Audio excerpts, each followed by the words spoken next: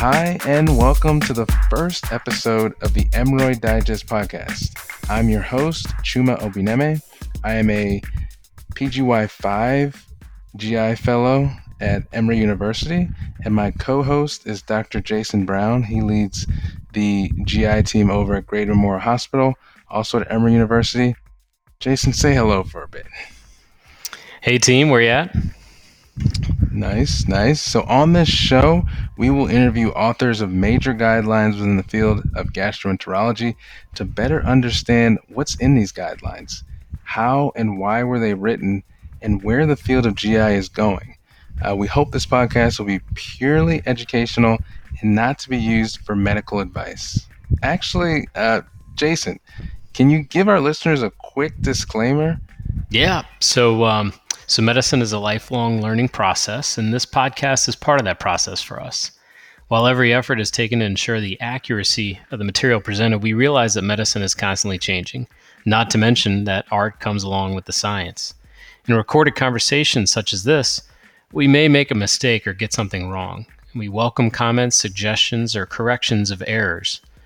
This material is presented for informational purposes only. This podcast is not intended to be, nor should it be understood or construed to be, professional or medical advice.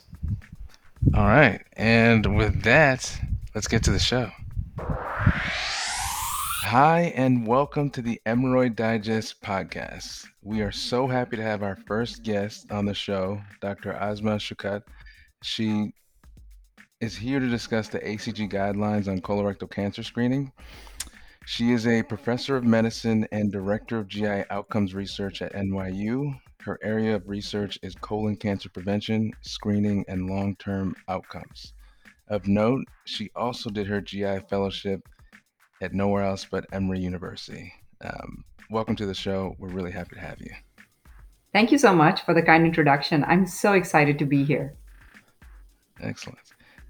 So I kind of just want to start by, I guess, you just giving us a one-liner about you that may not be able to be found in your CV or resume. Yeah, I am a gastroenterologist and a clinical researcher with epidemiology and randomized controlled trial at at the core passion. And I like combining those and thinking about asking things that we believe are dogma, but challenging them and saying what is the evidence behind them and how can we do better. Hmm. Excellent. Excellent. So I guess I'm curious before we get to guidelines and get into the meat of this paper. I always ask people, I guess, on a different podcasts, sort of how COVID changed them. So are there any, I guess, did you emerge, or while COVID was going on, did you find yourself getting interested in new hobbies or doing anything sort of out of the ordinary for you? Oh, yeah, absolutely. COVID was a good time for everybody to reflect and develop newer talents or interests. So I actually took up long distance running, mainly by Wow. default, as you know, gyms were closed and there was a lot of stress that you needed some kind of a avenue to vent. Absolutely. So I just decided to take on long distance running, and it's been fascinating. And that everything you hear about the endorphin rush is actually true. So Hmm. once you start, unfortunately, then you kind of get hooked to it, and it's a spiral. Then you want to do it every day. That's Yeah. really cool. I have to say I took up running, but my long distance is like 3 miles. That's all. That's all I have in me. I'm impressed. Nice, nice. So one random question I have is, I guess it starts with one. Do you listen to music in the endoscopy suite? Or it's kind of like I feel like people are on one side or the other of this camp. I actually let the staff, the nurses and the techs in my room decide Wow. because I figure they need to be happy in the room Yeah. also, and then my life is easier that way. Absolutely. But secretly, I do enjoy when they play music, and they were surprised that I actually like bands like Guns N' Roses, Oh, and okay. Okay. so That's yeah. awesome. So now when I'm in the room, they chuckle a little bit, and then they play, some very stimulating music. Excellent, excellent. Well, that's good. Giving the power back to the staff. Yeah. That's the So voice of wisdom there. right, exactly. So okay, now we've got, I guess, a little bit about you. I feel like we should probably jump to some of these guidelines. Mhm. Um, so Jason, do you want to take away some of this? Yeah, so one of the goals of this show is to applaud the author's educational efforts and sort of celebrate their dedication to medical education, both for trainees and for our colleagues. Um, this takes an incredible amount of work. We know that, and we want to hold that up as something to be emulated and congratulated. And not only just to write the paper, but to put yourself in the position to be able to even work with a group to write a paper like this. So we want to celebrate that commitment you made to your professional journey, and we want to inspire. That's part of this is inspire some of our listeners who are trainees and junior faculty to try and follow in those footsteps as well. So flowing from that, what can you tell us a little bit about your story from moving from a GI fellow to where you are now? What was that cursus honorum like for you? Um, because our listeners right now are sweating out their first few months of fellowship and looking up at people who are doing these incredible things, and they don't that path is not clear to them. Yeah, that's an excellent observation, Jason, and I totally agree with you. I actually wanted to be a role model and pave a path to everybody that is in training where it seems endless and there's no end at sight. And then you look at all these big names and you wonder how they get where they get. Well, I'm here to tell you that that path is not, completely foreign, and it is completely achievable if you're interested in it. And you don't have to be interested in it, but if you truly are, then don't let anything stop you. And I'm a prime example of all the barriers to overcome. I had no mentorship. I am an immigrant. I, am uh, culturally wasn't as adept as other people. But you just knock on doors and look for opportunities, and there's more dead ends than pathways, but you just stay true to what you really want to do and remember your why is it that you're interested in this. For me, it was the passion of learning answers and making guidelines or creating evidence that helps others take care of patients, so that it's grounded in some scientific evidence more so than expert opinion. Having said that, expert opinion also has its place, and we have, as you know, very little evidence for most things. So I wanted to kind of combine the two, and in doing so, show everybody that if I can do it, so can you. That's really powerful and personal. And I appreciate your sharing that with us. I had liked what you said in your introduction about challenging dogmas and thinking about things that we do because people said to do them, and that's where the evidence based piece comes in and the guideline writing. Um, what would sort of the core advice be that you might give to trainees or junior faculty who want to get involved with those national committees, who may not have that mentorship or those connections, either personally or from their home institutions, who want to get on work groups that help write guidelines like these? Reach out. Don't be shy. Ask a lot of questions, knock on a lot of doors, ask for opportunities. When I started, we didn't have as much social media or, say, email contacts.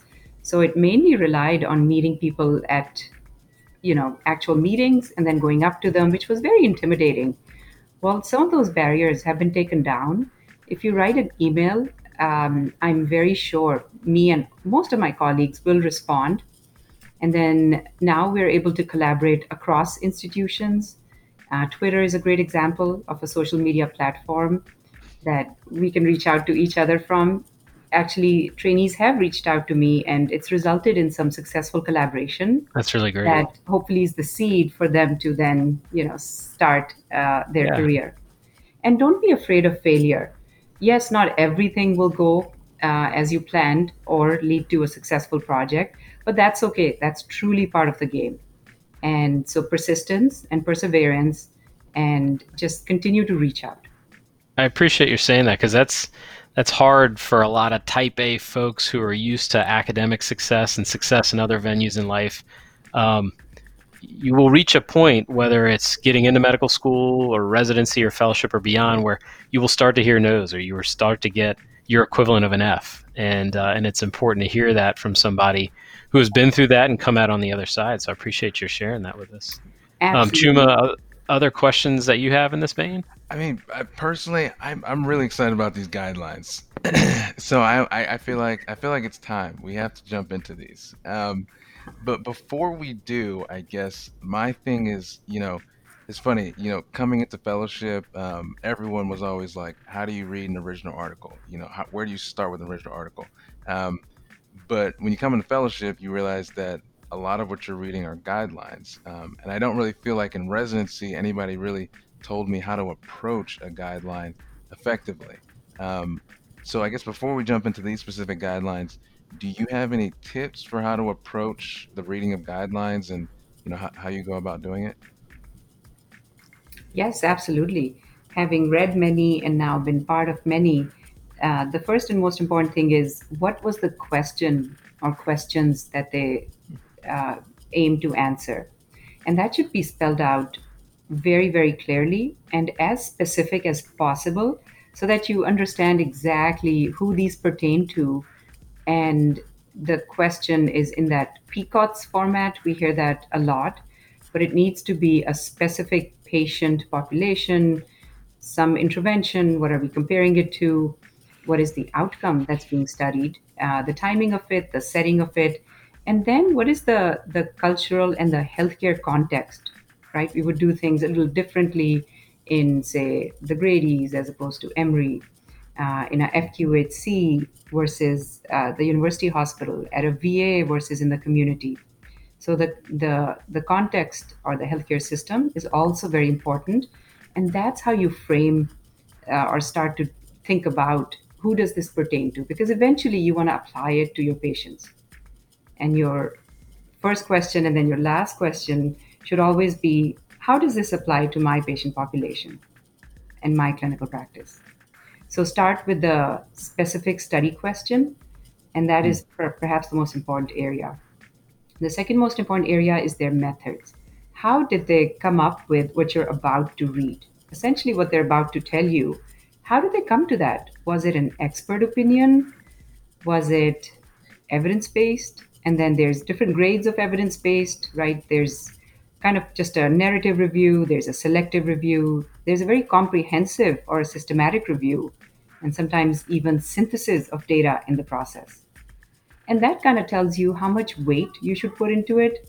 Again, I take expert opinion with a grain of salt because, again, there's areas where expert opinion has its role, but if there's a lot of good evidence, then I think we should absolutely consider the evidence along with that opinion being weighed in. So that's the second thing to look at is the methods. How did they come to the conclusions that they came to? Hmm. And then the third thing, obviously, is the summary of their recommendations. Every guideline now does a really good job of distilling them and breaking them down into kind of, bullets or really small digestible points. You'll see them as a table one or summary points or best practice advice. So then those would be kind of the high level output of the paper itself. Yeah, yeah. I wish we could get to every single recommendation in these guidelines, but there are a ton. I guess, before we jump into the specifics of it, um, these guidelines came out in March of 2021. Why did you guys feel like, I guess, around that time, or that was a meaningful time to put out these guidelines, or what was the thrust for that? Yes, so there were a few things going on. One was there was accumulating evidence that we are detecting colon cancers earlier and earlier. So, several papers using SEER data showing that there's a relative increase of anywhere between 12 to 18% in the incidence of colorectal cancer among individuals younger than the age 50. And so while we are doing a great job screening 50 and older, where the incidence curves are downtrending as well as the mortality curves, yet there's this rising incidence. So that needed to be looked at closely and figure out what we're going to do and how much do we know about that population or who's truly at risk in that population. And also framing that risk in terms of absolute numbers. And that's another thing I recommend the audience to think about is, separating relative risks. Relative risks can be inflated. Something can go up 50%. But the absolute risk becomes really important if it goes from 1 in 100,000 to 2 in 100,000 in a population. That's a 50% relative increase. Mm, However, in terms of absolute numbers, that's still extremely rare. great point. So Yes. looking at the actual, absolute increase, or what exactly are we dealing with? So that was some of the accumulating data that we wanted to look at. Second, there's been more evidence on non-invasive CRC screening strategies in the literature recently. So we wanted to review that and see what the updates are in that arena. And third, because of the COVID pandemic, as you know, screening came to a screeching halt, Mm, and we weren't doing any elective colonoscopies, and screening programs in general were put on a hold.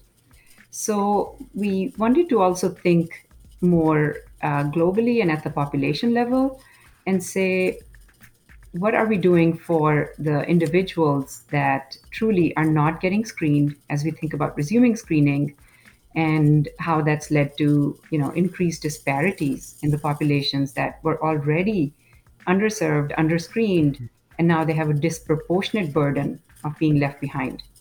So how do we address those gaps? And are there ways of organized thinking that we could propose for healthcare systems, practices to frame their screening programs in? Hmm. That's excellent. I feel like one of the I think that's such a great point about, I guess, the changes in epidemiology that we're seeing around colorectal cancer. Um, I guess a question: do we know why exactly younger individuals are developing cancer at a higher rate than previously? Uh, That is $1 million question. And it truly is. NIH has mhm. pumped no less than several $1 million into that question. It's one of their literally. provocative questions that is being highly sought after to try to Right. address. And I must say, the research community has responded, and Hmm. people are approaching that question from different angles. What evidence do we have from the epidemiology standpoint? What do we have from the molecular standpoint, genetic standpoint, and environmental standpoint? So we don't have all the pieces yet, but the risk seems to be what most of the data suggests is it's in Caucasian men, and the risk factors seem to be sedentary lifestyle, obesity, and it kind of dovetails with the obesity epidemic in the US. There are associations with childhood obesity, childhood diabetes, glucose intolerance, and metabolic syndrome being associated. And so that's where we truly think some of the attenuated risk comes from. Right. Does all day, 5 day a week endoscopy count as sedentary, or what are we dealing with here? Are Just you asking for kidding a in doing friend. them? Because I trained with Stan Reapy. He retired, but he was perhaps one of the master endoscopists, and he used to sit and do his colonoscopies. But he was very Yep. fit otherwise. Stan Right. still comes and attends our fellows clinic on Tuesday afternoon. Ah, oh, that's great. Yeah. So, Yeah. anyways, so most of us are standing, so that's actually good. We're Okay, really good. worried All right. about during particularly the pandemic how everybody was working from home, sitting on Yeah. chairs, or not Yeah. getting enough activity or exercise, and truly there weren't opportunities. You couldn't walk 5 miles in Disneyland because you just didn't get to go anywhere. Right. Absolutely. Right. So it's truly the sedentary lifestyle, the TV dinners, and how our childhood activities have truly changed. Yeah. Yeah. What is so? I guess before we get into some of these non-invasive tests, I guess it was interesting to me that, one of the strong recommendations was, FOBT testing every year and colon cancer screening every 10 years. It was a strong recommendation, but low quality of evidence. I guess that was kind of surprising to me. I feel like it's such the cornerstone of colorectal cancer screening, yet, we don't have actually a lot of evidence behind it. I don't know. Can you speak to that? Absolutely. So interestingly, the evidence for fecal testing comes from the old school fecal occult blood test. And that test was developed actually first in 1875 and then Hmm. truly tried in clinical practice in 1975. And if you're old enough, you'll remember it looked like these cards that you carried around in your pocket with a developer. You'd smear stool and put a developer on, and it turned blue. So that's the original test. It wasn't very sensitive, but it was specific. And that old school test was what was truly studied in clinical trials, including the one in the US, the Minnesota fecal occult blood trial, and also three in Europe. And that test itself has truly the great evidence behind it. However, over time, as we were understanding that that test really works, we evolved the stool test into the modern day FIT, the fecal immunochemical test, which is, as you know, much more specific to Hmm. hemoglobin. There's no food or dietary restrictions. It's a one sample. It's much easier to use and administer, and it has a higher sensitivity than the old generation FOBT. However, we just adopted FIT and ran with it. We did not, we decided it was similar enough to FOBT that we really didn't need to do a 30-year trial with the FIT.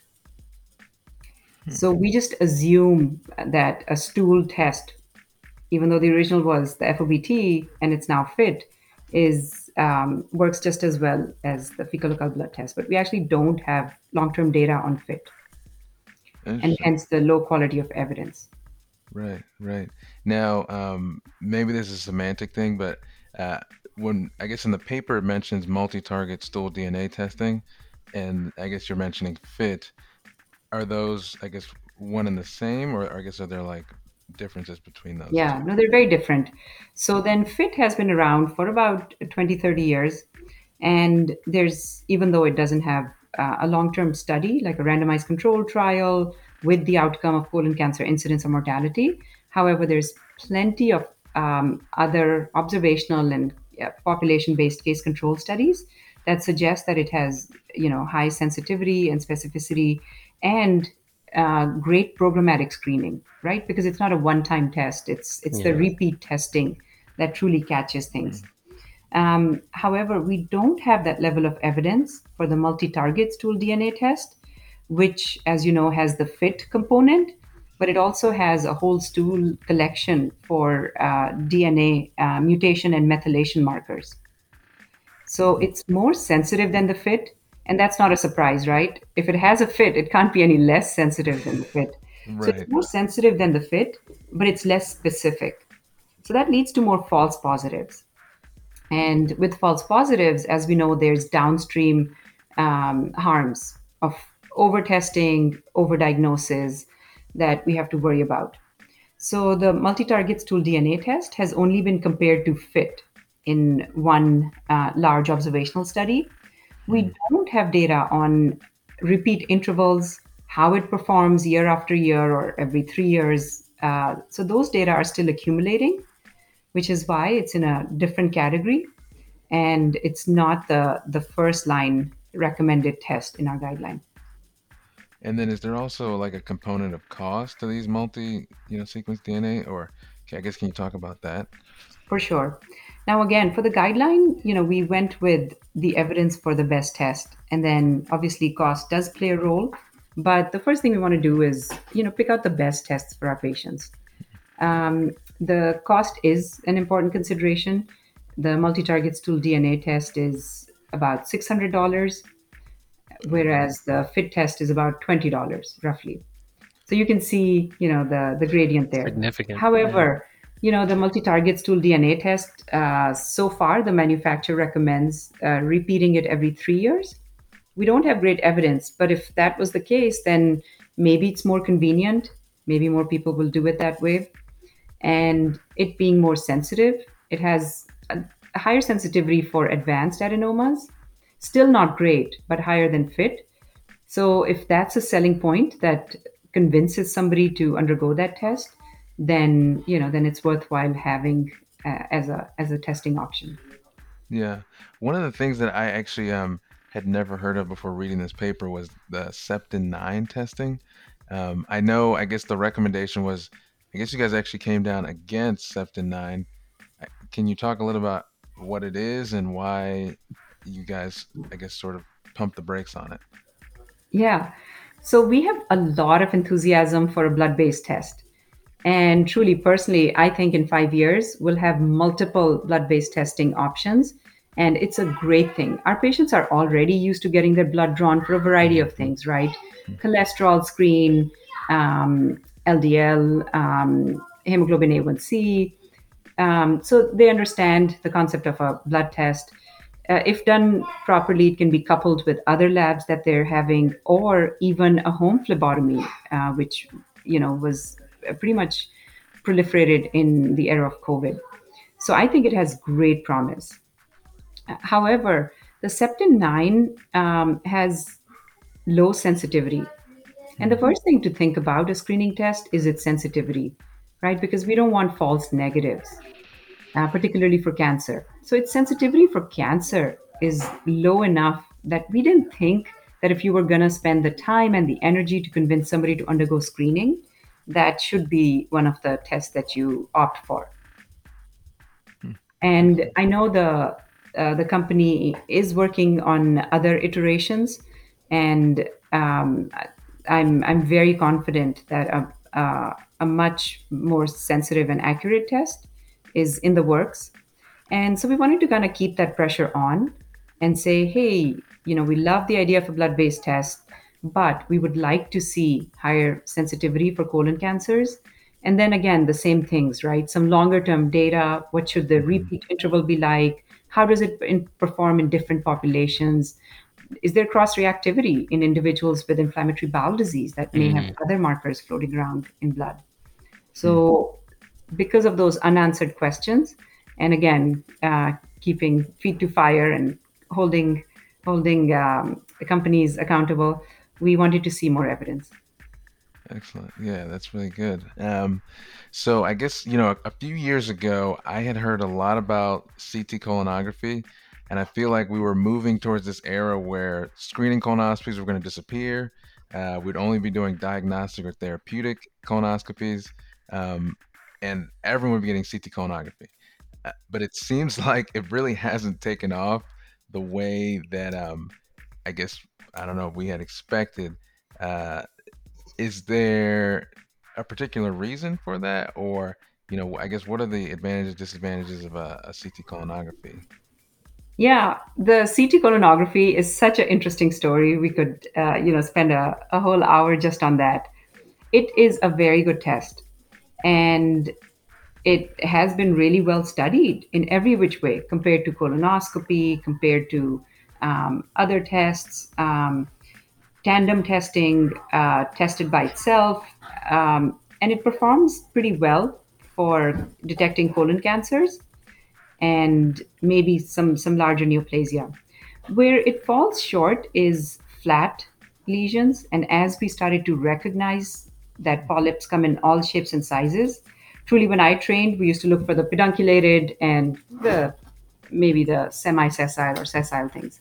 But now, we understand that polyps can be completely flat or even excavated.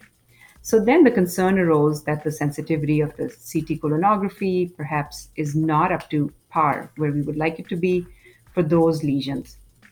And then its sensitivity to detect lesions smaller than 6 millimeters is pretty low. Hmm. And this whole debate ensued. How important are 6 millimeter or smaller polyps in our clinical practice? Yeah. And you'll have many gastroenterologists say, that's important for my patient population. I'd be uncomfortable missing those or saying, there was no polyp when there was a 5 millimeter polyp. So that also um, decreased enthusiasm. And perhaps the biggest reason is um, a more practical reason is availability. CT colonography is not available everywhere. It takes a lot of radiologist time and needs, specialized radiologist training, specialized centers. Then there's also radiation involved. There's a prep involved. So when you put all those things together, just as a practical test, it just didn't fare very well. Hmm. Can't be done in the comfort of one's home. Right. So then people said, well, then why not just do a colonoscopy? So Right. I think the main reason was truly it wasn't in the gastroenterologist domain, and we are kind of the drivers of colon cancer screening. So unfortunate, disconnection there. But it's a great test where it's available. It's highly recommended, but in the right hands. So I think knowing who's reading them, how good they are, and um, having a good system where perhaps individuals that have a positive CT colonography could get a colonoscopy the same day or the next day without having to take a whole another gallon of prep would be Right. very, very desirable. Yeah. So it's more programmatic implementation, just kind of failed. Yeah. Hmm. Well, so I'm pretty ready to run through the rapid fire scenarios. Unless Jason, unless you have any other lingering questions or we didn't really expound on something in the paper. No, no. Okay, Go so right ahead. okay, we're ready. So let's roll. So I just have a couple different case scenarios, and I guess we can just work through them. I guess using the guidelines as a base. Some of them may be a little bit outside of the guidelines. I apologize for that, but hopefully we can just we'll just work through it. Okay, so case one. Okay, a 45-year-old male is presenting for his first colonoscopy. He reports nobody in his family has had colon cancer, but he does note several members with breast and uterine cancer. Uh, do you consider this kind of patient average risk? Um, and then, if so, I guess, are there other questions that you would ask him in the endoscopy suite with limited amount of time to sort of further delineate his future Yeah, cancer absolutely. risk? So uterine cancer should raise some flags. As the audience knows, it's part of the Lynch family or HNPCC Hmm. family of tumors. So the next questions are always which family members, again, first degree, second degree, or third degree, and what age were they diagnosed? So, who had the uterine cancers and at what age were they diagnosed with the uterine cancers would be, the two most important questions. So, if it's, two grandmothers and they had it in their 80s, not so worried. But say it's a sister and a mother and they were 50 or younger, even one of them at the time of diagnosis, okay, now that is leading us down the path of should I figure out if this person fits the Bethesda criteria, which says at least one family member with a colon cancer or a HNPCC younger than 50 and or a first degree relative. So if that's the criteria, then I would absolutely put this person in an increased risk category. Hmm. And there's also online scoring modules. One is called PREM, which I really like. Mm-hmm. So one could kind of plug in other family history in it. It spits out a score. And based on that probability, we could then recommend uh, when to start screening and how often. In general, if it's two first degree relatives, regardless of age, so say it's a mom and a sister with, say, uterine cancer, that qualifies the person as being increased risk. And there, the screening recommendations are to start 10 years younger. So at this time, that would be starting age 40. Right. So, and using a colonoscopy. So he's already 58. So he would definitely be ready for screening. Yeah. Yeah. Yeah. Okay. Excellent. Okay. So next one. So a 67-year-old male with a history of two polyps that were sub-centimeter, about 4 years ago, presents for colonoscopy due to a positive FIT test. Um, what is the role of a FIT test after patients have undergone colonoscopy? Because I feel like a lot of times we get put in this position, people show up prepped because of a positive fit, but then you realize they've had a colonoscopy in the past. I don't. How do you deal with Consistent in those? a direct access center too. Yeah. Yeah. Yeah. So uh, no role. And there's residents or fellows that are looking for a QI project. There are several that have been done, but they still need to be done. How do we stop inappropriate fit? Yeah. Hmm. That would be a great, career making question. So essentially, FIT has no role. If somebody had had a colonoscopy, then they truly should not undergo a FIT for the next 10 years. If their colonoscopy was normal, and if the colonoscopy had adenomas or other things, then it should really be a colonoscopy at a set surveillance interval. So FIT just doesn't fit in there. But as you said, we see it all the time, Yeah. right? We did do a QI effort. We took it out of the hands of hospital and emergency rooms because Mm. they were using FIT on everything. That's like Uh, every GI's dream. How did that go? yeah. So we were actually pretty successful. In fact, Incredible. we got some complaints. The ER physicians are like, how can I not order a FIT anymore? I love this. That's by design. That was Don't worry intentional. about their fit. Just take care of their urgent problems. Right. But it still happens. So if it does happen, and sometimes it's, our fractured healthcare system, right? Hmm. A patient shows up, we have their records, but the PCP they're seeing doesn't. And they're like, I don't want to have to spend effort trying to get your records. It's easier for me to just give you another fit. And that's what we call over screening. Unfortunately, a lot of that happens in our fractured healthcare system. Yeah. So they People feeling get a like they're fit, doing the and safe now it's thing. positive. Well, you're committed now to investigate it, Hmm. unless the only caveat there is unless there was a colonoscopy within the past year that was high quality and complete, and you're relatively assured that that colonoscopy didn't miss anything major, then you could call that fit a false positive, reassure the patient, and move on. However, outside of that scenario, the fit unfortunately now needs to be investigated. Hmm. And the only investigation is a colonoscopy, not another fit. I've seen that also. So they keep doing them till they turn negative. I've seen this. So they keep doing them till they're negative, and they say, okay, now you're fine. Right. What's better than one fit? Two fits. More Okay. fits. Okay. So that's really helpful, actually. So, okay, another case. So, case three, a 55-year-old male with no past medical history presents for colonoscopy. Oh, his only, I guess, past medical history is constipation, severe constipation. This is his third colonoscopy in the last 1.5 years. Um, and basically, during the endoscopy, you're able to advance to the ascending colon, but not the cecum due to solid stool. How do you, I guess, approach screening in the future for this patient? I guess what would your next move be? Yeah, first, that's a lot of colonoscopies. Think of all the risk we've put this person through, Mhm. and also the burden on resources, and also a pretty common scenario. I work at a VA. Same was true for the Atlanta VA and definitely Grady. We see patients from nursing homes or spinal cord injury, very difficult to prep. Patients with Mhm. mental health challenges. So this scenario is pretty common. So again, we haven't seen their full colon, so we can't give them a pass. So they still need investigation of at least their proximal colon.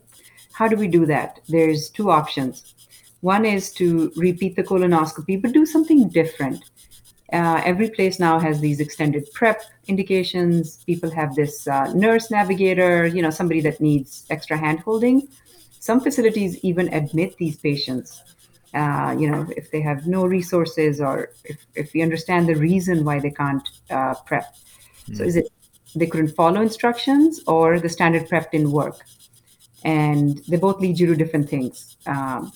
Is the solution more prep or is the solution navigation and support?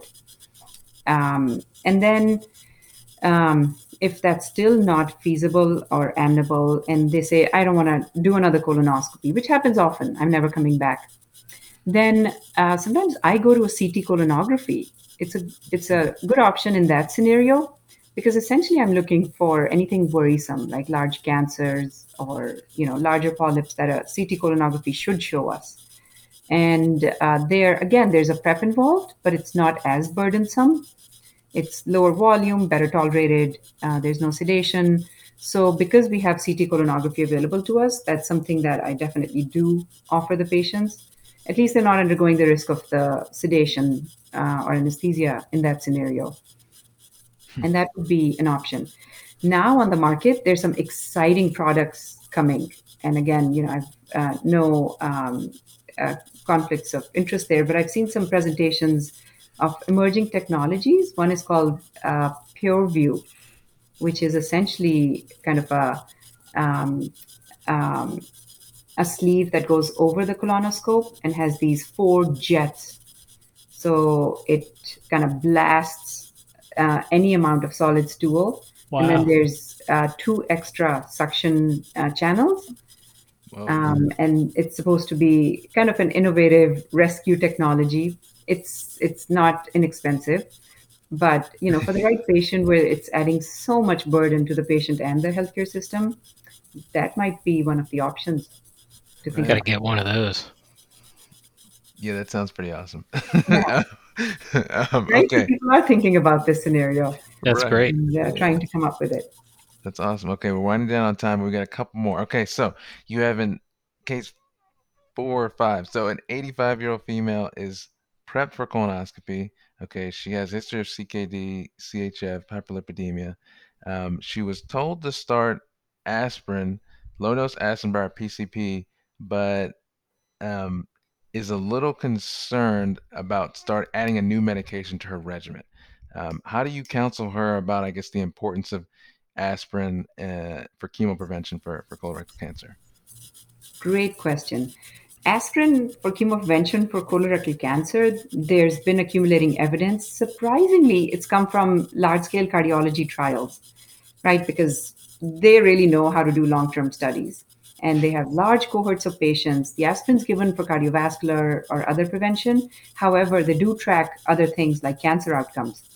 And turns out that in the right person, there is a role for chemoprevention for aspirin. Um, for colorectal cancer. However, there's a lot of caveats around it. It needs to be somebody basically between 60 and 69 who has a cardiovascular risk score of about 10% or higher and has no contraindications to aspirin, is willing to take aspirin for at least 10 years. That's pretty much the only candidate for aspirin chemoprevention. Somebody younger than that, again, cancers are so rare that it's truly not um, effective or cost effective to put them on aspirin. And somebody that's older just doesn't have a long enough life expectancy to benefit from the chemoprevention value of aspirin because it takes a good 10 years to accumulate. So somebody that's 70 or older will unlikely to benefit. And in fact, the harms accumulate much more in older populations, particularly over 80. So I would say there isn't a role for aspirin chemoprevention in this case, and don't take it for the GI benefit. If the cardiologist think that she needs it for the hyperlipidemia or cardiovascular disease, then it's fine. Although, as we're realizing, most evidence there seems to be pointing that aspirin has, again, limited indication than the widespread use that we saw, say, 10 or 20 years ago. Yeah. But I would ask them, but from the GI perspective, say there's no reason for you to be taking it. Excellent. There was some Twitter banter about I guess the use of aspirin as chemo prevention in patients who have Lynch syndrome Mhm. and the changing. Is there a different dose in those scenarios, or is there even good evidence for, I guess, Mhm. you know, escalating dose in those scenarios? Yeah, so there's good evidence for Selendac and COX-IBs, COX-2 inhibitors. And the dose is much higher. and there is a chemopreventive benefit there because some of the cancer subtypes that they likely develop are the ones that truly aspirin does seem to slow down or interfere with. So, but not truly the baby or the regular aspirin. For them, I would have a dedicated discussion with them about again their GI bleeding risk and thinking about a COX-2 inhibitor or Sulindac or something along those lines. Excellent, excellent. Well, we're kind of wrapping up here. I think we're kind of reaching our time here. So, I guess closing questions. I'm kind of interested. Um, were there things that didn't make the guidelines that you really wanted to include, or what are we not seeing here that you guys were kind of fighting to put into them? Right. So some of the things that I really wanted to include, which actually did make it, but they are kind of towards the end of the guidelines, so everybody fatigues out, and they didn't make it in the spotlight, I should say, was how to think about organized screening. And I Mm. think it's very important for us to not be tunnel visioned and wait for patients to show up in our practice, but to think about globally who is my patient population and what am I doing to get them screened? And start to develop these methods. They are not only effective, but they're cost effective, right? So, say having a program like Kaiser does, or the VA is starting to think about, and other healthcare systems truly are approaching that, where we say, okay, this is my patient population, right, that I serve, and these are the screening rates. How do I bring somebody to screening and making it a more population health level thing? So instead of every PCP trying to struggle with their own panel, let's have one person. And it doesn't even need to be a physician level, it could be a well trained nurse, navigator, or even just a project manager. And let them run with it. Come up with an organized program, figure out how you're going to reach these patients. Are you going to send them letters, texts, phone calls? What do they respond to? Are there language barriers? Are there financial barriers? How can you help them navigate all those barriers and bring them to screening? And give them an option. So, this programmatic screening approach is much more beneficial. It gets more people screened and truly the right people screened. Because we don't want to just, screen the worried well, the people that line up and they truly have lower risk factor profiles. We truly want to reach out to the people that aren't coming to screening. And this is particularly important because of two things. One, the screening age being lowered. Many 45-year-old men don't really even see a doctor because they're perfectly healthy. And the Yeah. women, maybe if they had a visit with an OBGYN, but not really. So, how are we going to bring these people in? How are we going to find them and bring them in? They're not even plugged into the healthcare system. You can't have so-called opportunistic screening without that Absolutely. opportunity. And then the second thing is the COVID pandemic. You can't bring everybody to an endoscopy unit. It's just not feasible and it's not safe. So, thinking outside the box for non invasive colon cancer screening tests, and then the tests that are positive, having a system to navigate those to the colonoscopy because they need it the most.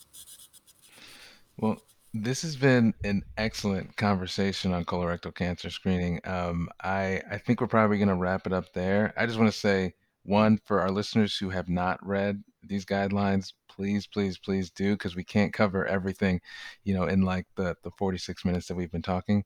And I just want to say, Dr. Shaukat, thank you so much for coming on to the inaugural episode of the Emeroid Digest podcast. We really appreciate your time.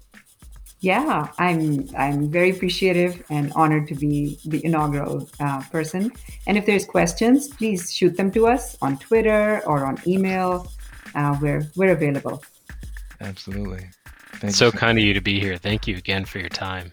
Yeah, thank you so much for having me. Thank you so much. And this is us signing off. See you guys.